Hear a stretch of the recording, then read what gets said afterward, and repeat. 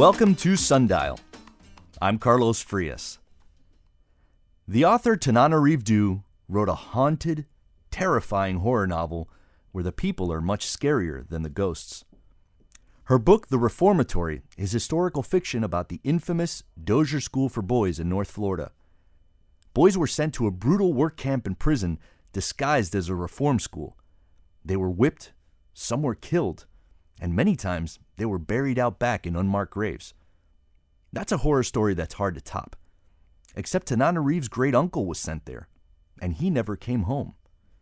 She wove fact and fiction together in The Reformatory. A civil rights attorney is modeled after her dad, and a tough young woman who fights for her younger brother is modeled after her late mom. She added ghosts and the supernatural to the story, and that's how people know her work in the genre of black horror, like Octavia Butler and Jordan Peele. Tananarive has been writing in that genre for more than 25 years. Her stories continue to captivate and terrify us, not because they're strange, but because they're familiar. She'll be at the Miami Book Fair Saturday and Sunday. We'll be there too. Come watch us tape a show before a live audience on Saturday at 1 p.m. We'll interview Carl Hyacin about his latest book, Wrecker. But right now, let's talk scary stories with Tananarive Due. Tananarive, welcome to the show. Exciting. Oh, it's so great. You were doing a great job with my whole life story there. Well, it's so great because you're such a great storyteller. Like, I want to say that our producer, Elisa Baena, was on with you for like half an hour, and she's like, I could have talked to her for another 2 hours, you know? So that's how we know you're a great storyteller.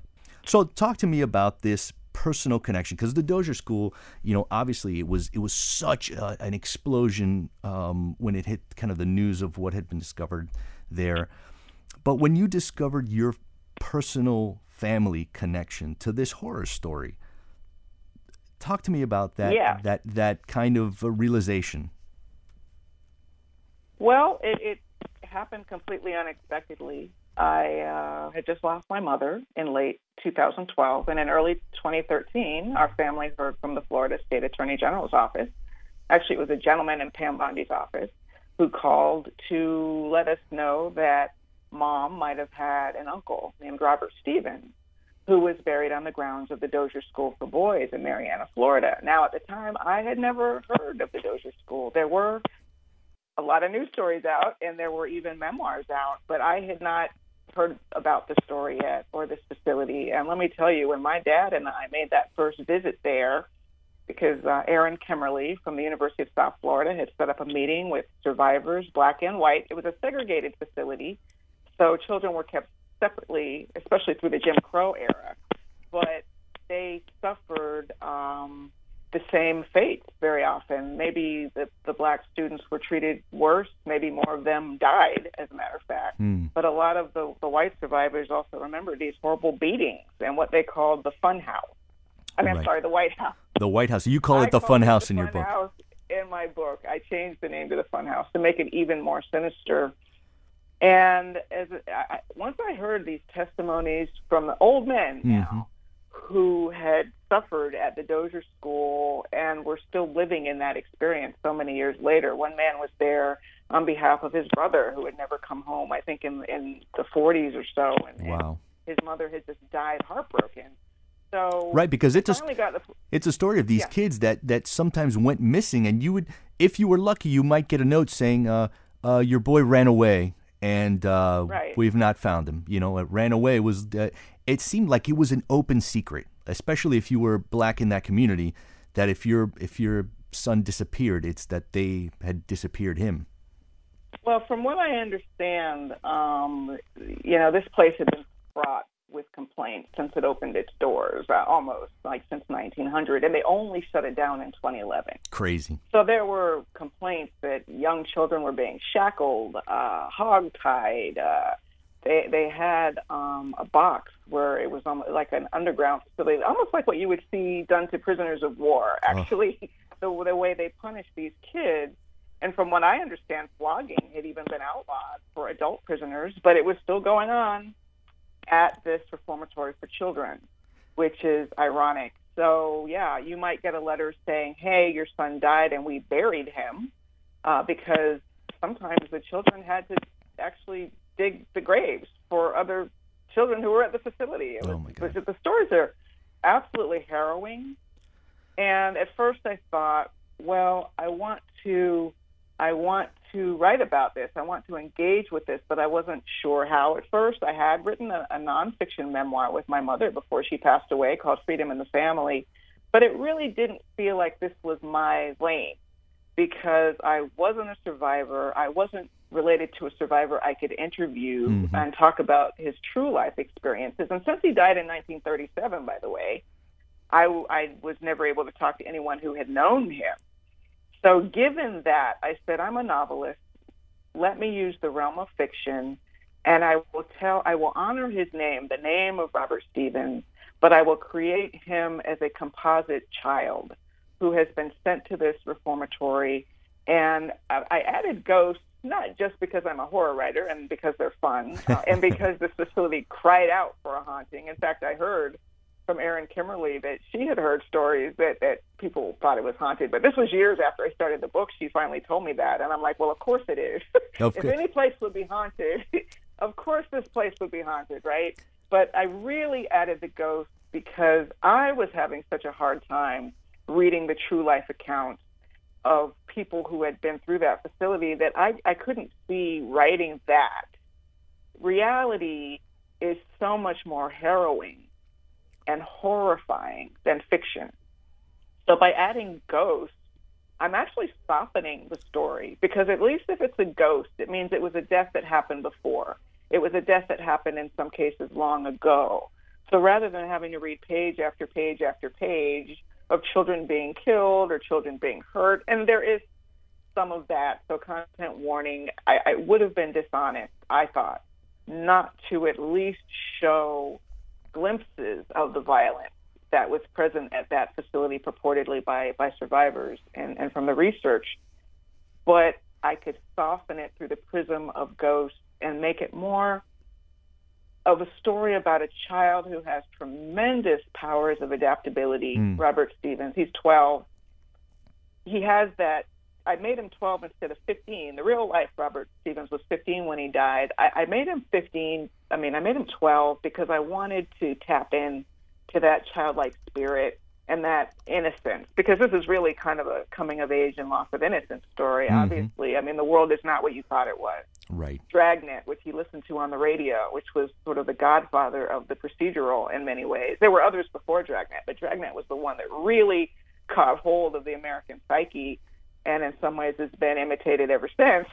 That was a lie because Joe Friday in Dragnet wouldn't have taken him to this reformatory. He wasn't a criminal like the criminals Joe Friday caught on TV.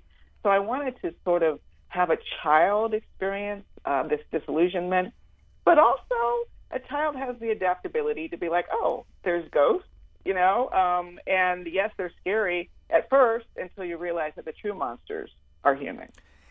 It is interesting that you use the supernatural to put us in a different realm. Like, oh, if you can remove us from the immediate horror of this, then we can read more of the story. And I'm curious how you put yourself into it. In other words, how you put yourself into that place to be able to write that and write in a way that wasn't that didn't cripple you, that you could actually create and find, because ultimately you're writing in there, it's got to come from a place of passion and joy, and not necessarily one of punishment, self-flagellation. How did you put yourself into a place? Yeah. No, I'm glad you put it that way. And some of the feedback I've gotten from readers is that it's a glimpse of hell, but also a glimpse of hope. And that's very meaningful to me because that was what I needed. I needed to feel a sense of hope while I was writing it. It's one of the reasons I wanted to fictionalize it, to give Robert a different ending. I didn't like what happened in real life. I'm not love going that. to spoil it, but it's a different ending, right? And to show how people, even under the duress and the terrorism of Jim Crow, because the other part of the reformatory is not just what's happening inside the reformatory, which has Haint and a psychopathic warden and this history, but outside of the reformatory, his sister Gloria, in some ways, was my access to the story. To answer your question, she was based very much on my mother. So I could ask myself, what would Mom have done in this situation? Even in 1950, I mean, that's why she was a civil rights activist. Even in high school, she started agitating, for a better principle. And what were you going to say? And how beautiful that, I know you lost your mother some years back, but that you could bring her into you, and she's with you as you write. Because this character is as much as there is that freedom fighting attorney that we meet, who's named after your dad, like those two characters, it seemed like they were kind of heroes in your own life, and you were able to write with them as you're telling this very difficult story. I also love the way you put that.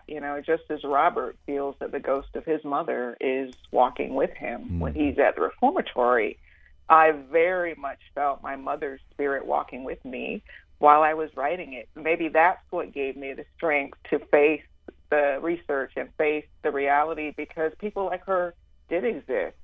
Even though 1950 was a little early in her timeline, she would have been younger than Gloria, but my mother's name was Patricia Gloria Stevens Due. So I literally named her after my mom. My dad is John Dorsey Due Jr., and he's still living at 89 years old. You posted an amazing picture of him holding a galley of the book. I mean, he's obviously gotten to see your work over the decades. Really see you blossom into the fullness of your writing career. But what did it feel more personal with a book that he had a hand in, and not just his name, but he also had a hand in talking to you, right, about building some of those courtroom scenes? It absolutely did feel more personal. It started with the fact that we were both grieving for my mother, and I think in an unspoken way, both of us felt like we could help bring some kind of healing and closure to that story if we learned more about what had happened at the Dozier School. I don't think she ever knew about her uncle, Robert Stevens. I think it was one of those secret traumas that so many families carry with them through the generations. And my parents were the complete opposite. They were always telling me their stories. So I'd had a chance to work with my mother on her memoir of her civil rights activities, which is where I learned a lot about what it was like in 1950s Florida. And that's why I wanted to set it in the 50s. But with Dad, it really was more of a hands-on thing. I was a lot closer to my mom than my dad growing up. He was often at meetings. He was a community organizer, worked for the Community Relations Board. So really, in some ways, the whole county was his family, it felt at times, which I allude to sort of in that activist mindset in the book. It takes you out of the home. And it was so fascinating after my mother passed away how much closer we grew. First, I was living in Atlanta, and he was also living part-time in Atlanta. But these trips we took, every time I went to see him at their house in Quincy, Florida, we would drive to Marianna, either for a meeting or just to drive and experience it, or to interview the former Black mayor of Marianna, Florida, Elmore Bryant, who had also worked at the Reformatory. This was a place where a lot of people worked, by the way. Wow. It was just a staple of the town. It was, maybe there were whispers in the stories, but for the most part, it was considered a good job, and a lot of people went through there. And it's the sacred cow that nobody wants to necessarily, or not nobody, but the folks who see the money come in don't necessarily want to disrupt or ask too many questions about. Yeah, it was the sacred cow, and it was, especially if you set a novel in 1950, it was during a time when it would have been very, very hard to advocate for a Black child who's locked up in this place. And that was the dilemma I faced. I wanted to create a scene to show that Gloria, like my mother, was doing everything in her power, like even beyond her power, to try to free her brother. So it is not spoilery to say that she creates this sort of superhuman possibility, because she finds an NAACP legal defense fund lawyer who's in town, and actually convinces him to come to my fictitious town, which is called Gracetown, and talk to the judge. And the judge is actually in his chambers, and the judge has actually agreed to see them. All these things are lining up. I was so excited. And then I thought, but what do you say? Because in 1950, the laws are very unfair. Segregation was the law. And also the laws are not applied equally in 1950, just as, frankly, they aren't applied equally today. So what do you have to stand on? And that was when my dad was able to draw on his civil rights experiences in the 1960s, about 10, 15 years after my novel actually takes place, where you had to create rapport with the judge. You had to help him see you man to man. You used humor. My dad has still at 89, a great sense of humor. That's his superpower. Huh. And I wanted to try to capture that in the novel as well. He's using his humor. He's using his intelligence. He's using logic. And one of the key things he said to me was, these are racist judges, but they don't know they're racist. Oh, and there's a line that you use almost word for word. That Exactly. line is almost word for word in the book. And it Yeah. it shows me that, like, I can just picture you on the road from Atlanta to Marianna to this real life town, and kind of getting close to your dad as he just tells you stories about his own life as you're building this. What a gift that must have been for you. It really has been a gift. And the reason you saw me posting photos of my dad with the galley on Instagram, and even before the galley, like in 2022, I printed out a copy of the book and put the cover on the front because I already had the cover, and on the back I put a photo of us.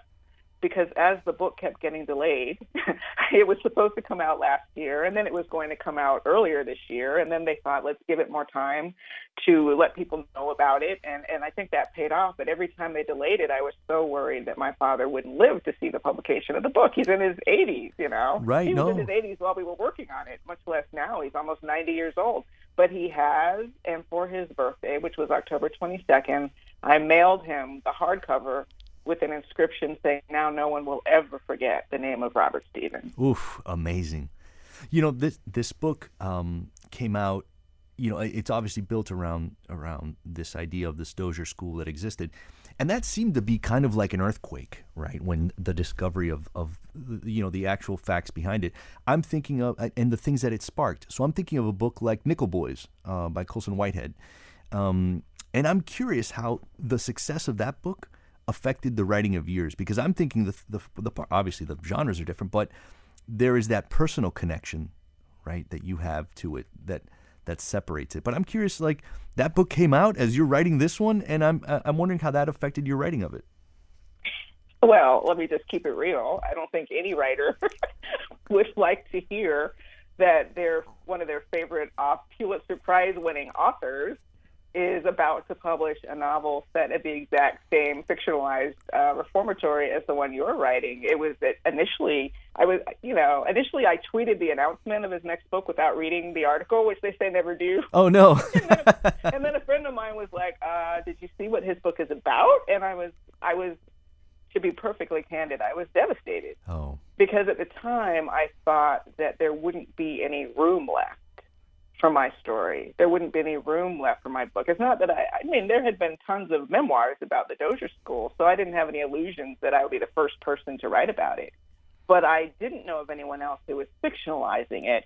And of such a high caliber author, it really was a frightening moment. But my agent encouraged me to keep writing.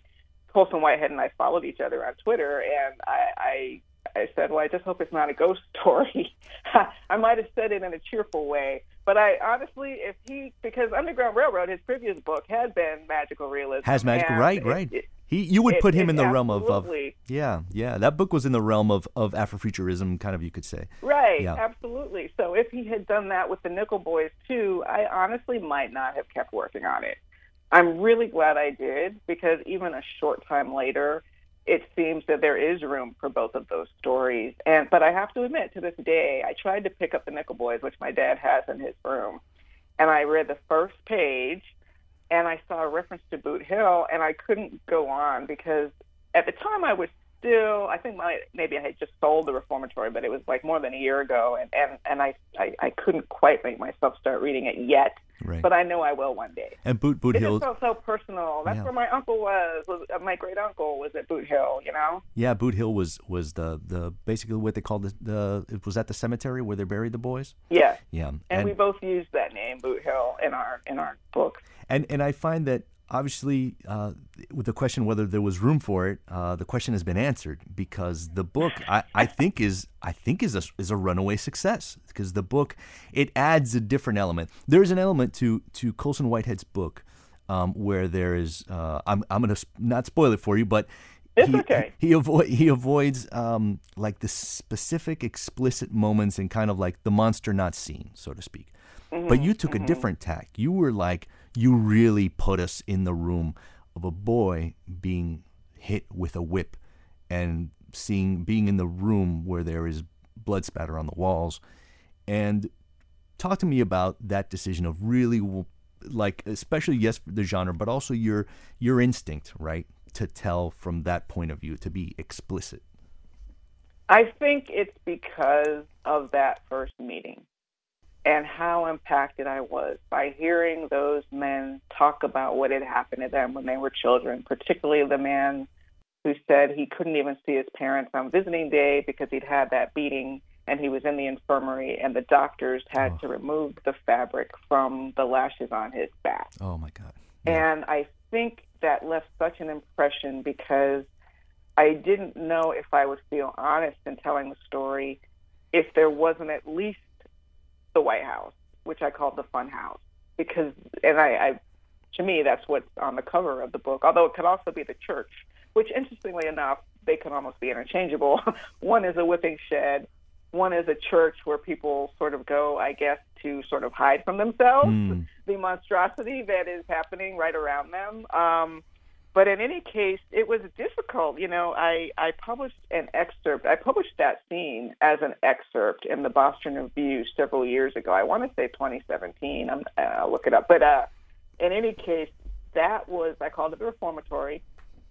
And at the time, I named the character Walter Stevens after my uncle, who was still living at that time, sort of to honor him. But all along, I knew that for the final book, I was going to honor the actual name of Robert Stevens.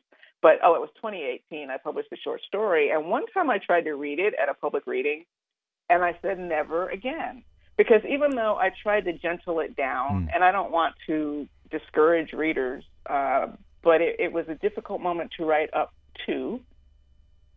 But it's such a key moment, and the reason I wanted to read it out loud was because it's the moment when Robert realizes that the ghosts he's so afraid of are real, but at the same time, they're not his biggest problem. But even beyond that, that they are a representative or symbol of the idea that there is more than this. There's more than what we understand.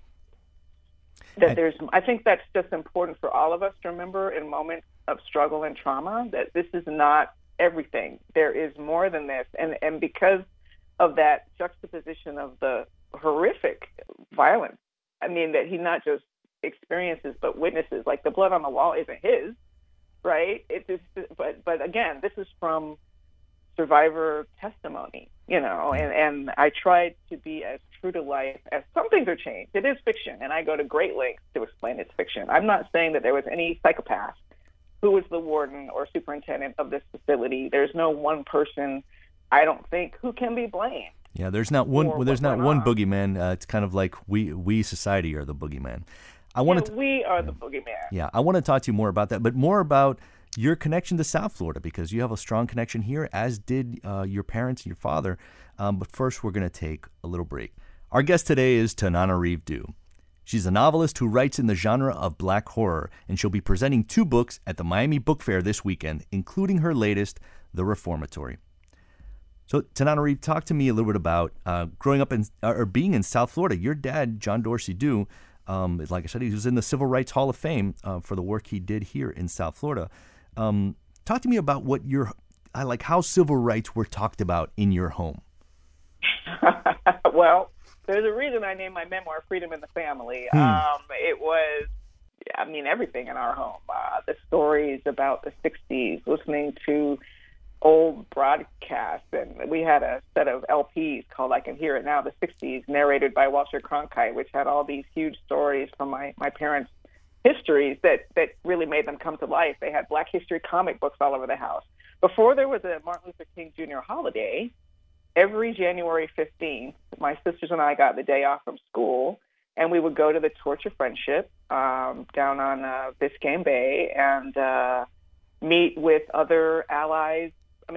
Because my parents' activist friends were black and white, and that's why you see black and white characters also in the Reformatory. Even though there are limitations to allyship, there were people through every era who were good-hearted, and some of those people actually took action.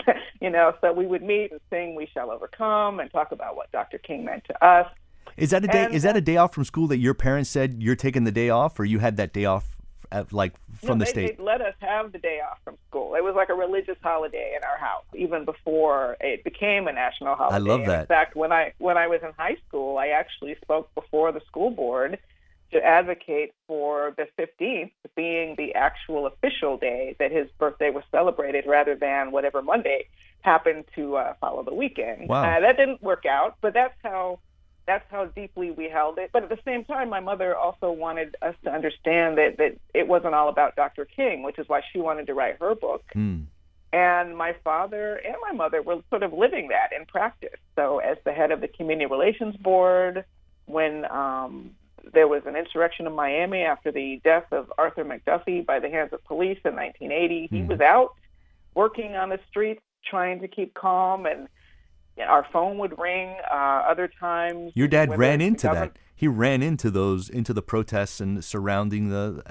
try to maintain a, like you said, cool try heads. To maintain calm, and that was my first Black Lives Matter moment, actually. Wow. And it was an important moment for me. I was about 14, because it helped me. Well, first of all, I realized we didn't call it Black Lives Matter then. But I realized that those civil rights battles that my parents were always talking about, those Jim Crow signs they were always talking about, were not actually gone. They were just underground, and they were taking a different form. And that was a huge eye-opening moment for me. Wow. And it was also the moment when I wrote a prose poem called I Want to Live, which was a utopian poem about the society I wanted to live in, literally to try to drown out the noise of what was happening. I went to a tri-ethnic junior high school, Cutler Ridge Middle School. It was then junior high. And they were playing Muzak because I guess they thought we would just explode if we were listening to Barbra Streisand or whatever we were listening to. The music of protest, Barbra Streisand. No, it was just to keep us calm and keep us quiet. And I had such a burning feeling in my chest, the frustration of oh my gosh, Black people don't get justice. I couldn't even wrap my mind around it. It was so obvious. They had even tried to cover it up, and the jury still let everybody go. So I wrote this prose poem, and I immediately felt better. And my mother told me that day, "You're so lucky you have writing, because you have a place for those emotions to go." Wow. And I'd always known I loved writing, but that was the first time I understood that writing might literally save my life. That this was an outlet, that this was an expression, and I performed it in speech and debate tournaments and that kind of thing. Oh, so it really became your debut, so to speak, as a writer, as expressing an artistic vision, and you did it in a multimedia way.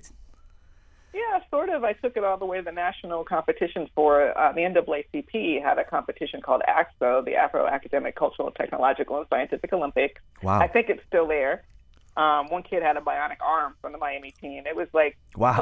But anyway, that was also an offshoot of the activism, because my parents obviously were members of the NAACP, and my father was a president of a branch of the NAACP. So it was just the air we breathed. And that was part of what I wanted to convey, actually, in the Reformatory, even though it's deliberately pre-civil rights. And it's 5 years before Emmett Till. It's 10 years before the sit-ins would begin in Greensboro, and before my mother and my aunt Priscilla Stevens Krause would be arrested along with other Florida A&M students for trying to desegregate a lunch counter, the horrible crime of sitting at a lunch counter. Wow. But there's this hope, there's this feeling in the air of the change that we all know will be coming. No matter how cosmetic it is in some ways, there is actual real significant change that happened in the 60s. And Gloria and her brother are two of those people, and their father, frankly, are those people who are going to help bring about that change. That's kind of the spirit I wanted to imbue in it, and you can see how activism works. The telephone trees, like people calling warnings to each other, looking out for each other. The original social media, yeah, absolutely. Yeah, the original social media. People like Harry T. Moore, who was martyred. He and his wife Harriet were murdered, bombed by the Ku Klux Klan, I think on Christmas Day, not long after the events in the Reformatory. And Gloria can sense that that's about to happen. Right. When she meets these figures like Harry T. Moore, she can sort of sense their futures. That's her gift. Robert has the gift of seeing paint, and Gloria has a somewhat unreliable gift of prophesying the future. Like, she can meet someone, and sometimes she'll get an impression about that person, about what their future will be. So I wanted to set it in a time pre-civil rights where you can see that people did fight back. You know, I think so often when these earlier periods during Jim Crow are depicted, including in the film Mississippi Burning, it looks like the black people are just sort of sitting around waiting for people to save them, and that's not the case. There were communities that protected themselves. Right. There were people who were brave enough to stand up and fight back. Sometimes it had disastrous results. I wonder if those people have always existed. If this strong background in activism and in telling the world, showing the world how things really are, is that kind of what steered you into journalism? Because you were at the Miami Herald for many years. Well, not exactly. I will say this: even though my parents were very supportive of my plans to be a writer, their whole thing was you need to get a degree and a career where you can have some stable job prospects. And that'll show you how long ago that was. Because journalism was considered a stable job prospect. Yeah, I remember those days. But that's what I did. I went to the Medill School of Journalism in Northwestern and spent a year overseas at the University of Leeds as a Rotary Foundation scholar, completely off the beaten track. But I came back right away and started working in the Miami Herald after having been an intern. And just one note, that Arthur McDuffie case from 1980 was the reason I first became a high school intern at the Miami Herald. Like the former editor-in-chief of the Miami Herald, Aminda Marquez Gonzalez, was also a high school intern because we were brought in. Right. They didn't have reporters to cover it, and it was a long view. It was like so many people would come to Miami from other places, Detroit, Chicago. Miami is its own thing. Like, not everyone's going to like it and fit in. So they thought if we can find homegrown journalists, like groom them from the time, I hate to use that word now, but if you groom them from the time they're in high school and then they come back to work, it will help improve the coverage. And that was the plan. And I think it did work. And I was there for 10 years, although I did not have a nose for news. I really, much for the same reasons, it was so hard to research the Reformatory. I didn't enjoy meeting people on their worst days. After their worst tragedies. Which you do as a journalist. Stories. Oh my gosh. It was, one day there was a principal who had been murdered by her husband. And I was sent out from the city desk to go get a comment, just the worst. And I remember standing in the rain with this man, and he didn't speak English. His son had to translate. And I was asking whatever question, what do you say? Your daughter was just shot. And the boy said, my father says, please don't bring us any more pain. And if I had had that real journalist spirit, I could have gone in for the kill, for the quote. Because you say, I know, sir, and you must be very upset. I won't keep you any longer. And they find a way. And there's a former reporter for the Miami News named Patricia Gaines who had a gift for, creating therapy out of those moments. But I didn't have it. I didn't have it. He wasn't looking for therapy. I just said, so sorry to bother you, and walked away and told my editor I couldn't get the quote. And I knew that day that I couldn't do news. It was not for me. So I made my way over to the features desk as fast as I could. And then, ironically, for all the stories I had written about education and Overtown and Liberty City as a neighborhood reporter, I ended up best known for having a dating column. I think that's the thing people remember the most. It had my picture. People still remember you for that syndicated column that you started at the Herald. It was Sex in the City in a different city. It was down here. I wish it had been. I wish I had monetized it better. But it was running all over. It was running all over the wires, and a lot of people in a lot of different cities were reading it. And I will say this: it helped me prepare to meet my soulmate, because it was like therapy for me. Every week I would write about some disastrous thing, office romance, whatever it is, dating a friend, all those things, talk to a couple therapists, talk to people who'd had that experience, and that was my column. And I was actually giving myself therapy. You were giving yourself the best advice, because you met your lifelong partner, and you guys write together also, right? We do. I've been married to Stephen Barnes now for 25 years. I can hardly believe that. And we collaborate from time to time on short stories, and we've collaborated on novels, the Tennyson Hardwick mystery series we did with Blair Underwood, a couple of young adult zombie novels. But the biggest fruit born from that has been our television collaboration. Steve had credit long before I met him. He was writing for The Twilight Zone and Outer Limits in the 80s. But since we've been together, we together wrote a script for Jordan Peele's Twilight Zone. We've written a couple scripts for an anthology movie called Horror Noir, which is on Shudder and AMC+. And we're continuing to collaborate on pilots and pitches. Well, give us some dating advice. Give us some life advice from 25 years after a successful match. What works? What keeps a couple who then also collaborates work-wise together? What makes it work? Funny you ask that. We actually have an online course called soulmateprocess.com, because what we realized is that we both went through a very similar path before we met each other to prepare to meet. And had I not done that, I would not have recognized him for who he was. So honestly, and this is not a cop-out, it starts with the mirror. And I hated it when people used to say to me, oh, when you're not looking, you're going to meet someone. But I was living my best life when I met Steve. You know, I had gotten beyond the phase where I was pining, like, oh, where is he? I had just written my first book. I was out on tour. And that was what a psychic had told me, that when you become who you're supposed to become, a psychic, and that's when you'll meet him. I mean, I know. You were really good. You were trying. You were doing the most. I did. I even thought, if she was not like, it's not like she had a shingle out. You know, she was someone, a friend of mine on the Herald staff interviewed, and the woman just gave her a reading during the interview. And she's like, oh my God, this woman's amazing. She even knew which pronouns to use because she was gay, right? So I was like, okay, well, I'll listen to her. She predicted, she says, you want to be a writer.